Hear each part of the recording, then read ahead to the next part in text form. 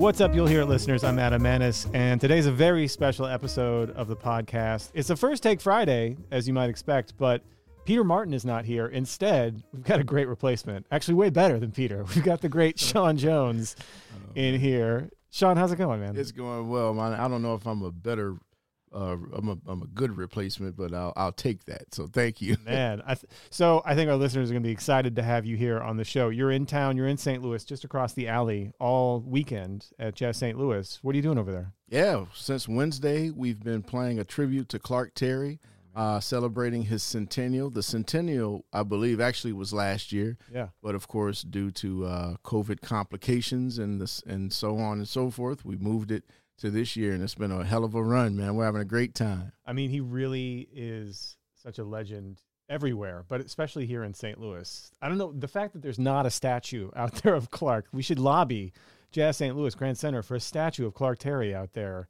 You know what? Here in his hometown. You know what I mean? Like, that's a great idea, actually, man. Yeah, I mean, you know, there's a reason to celebrate Miles Davis. Of course, he was iconic, but Miles Davis came out of CT. I know. Clark used to bring him around all the clubs here in town. So yeah. Did you get to spend much time with Clark?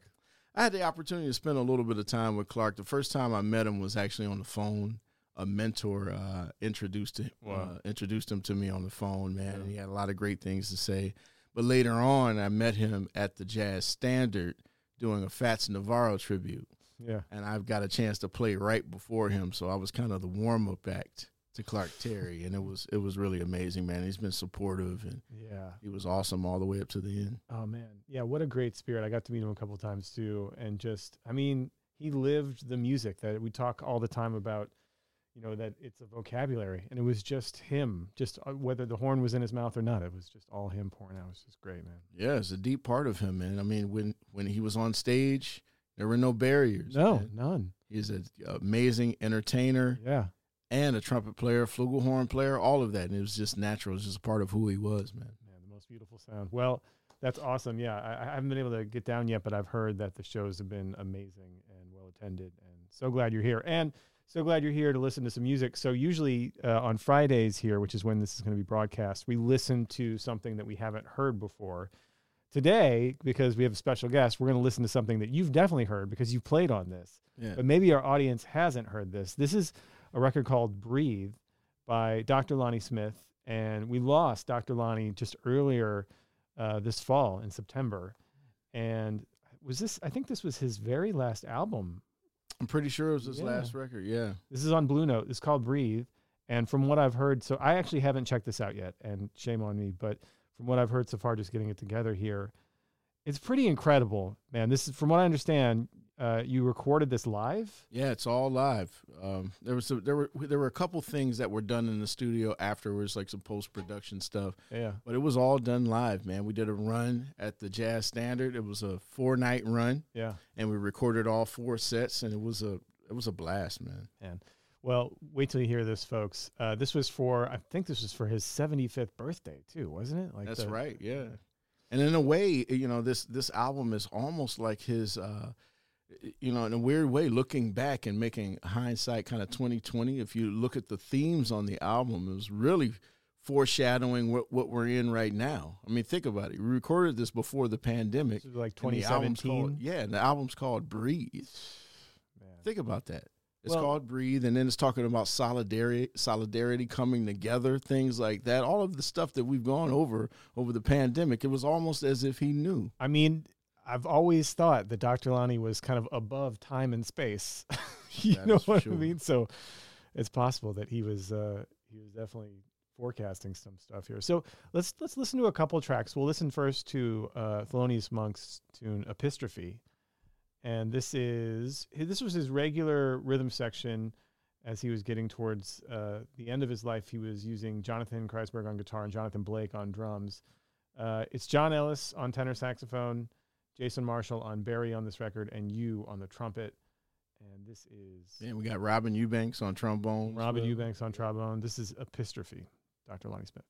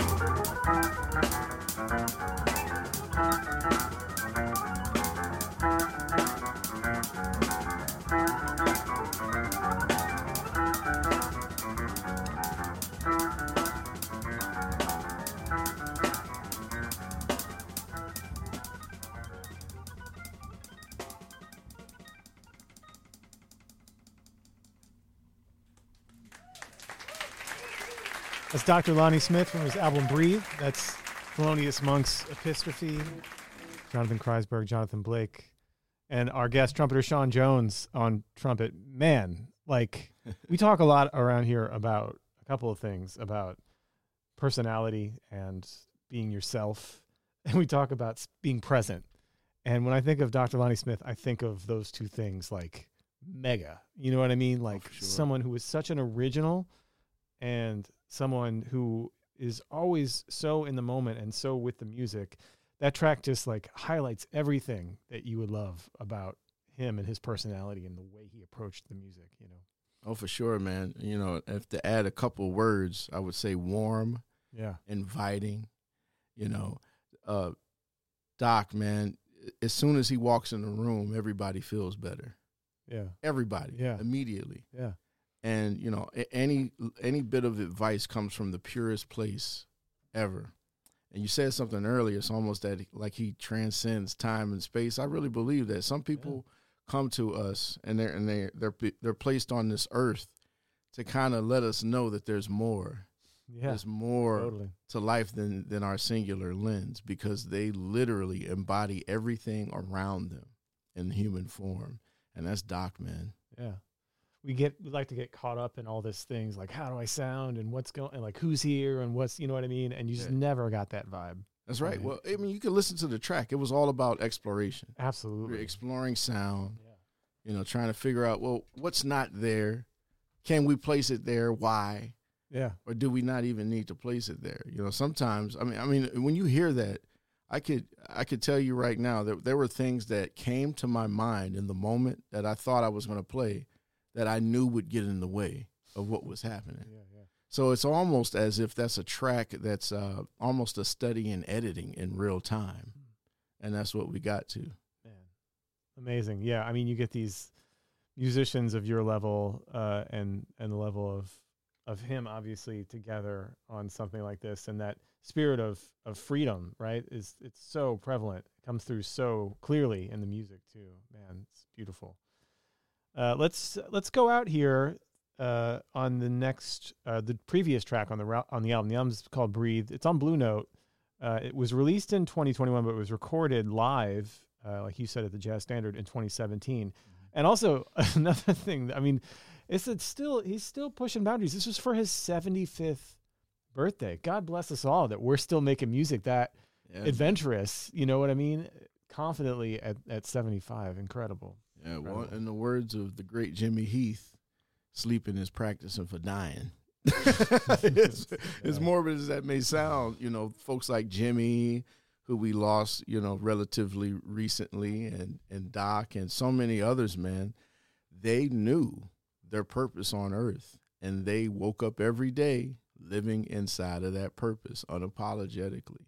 Yeah. You know, and because they did that, it afforded those of us that come behind them the opportunity to do the same.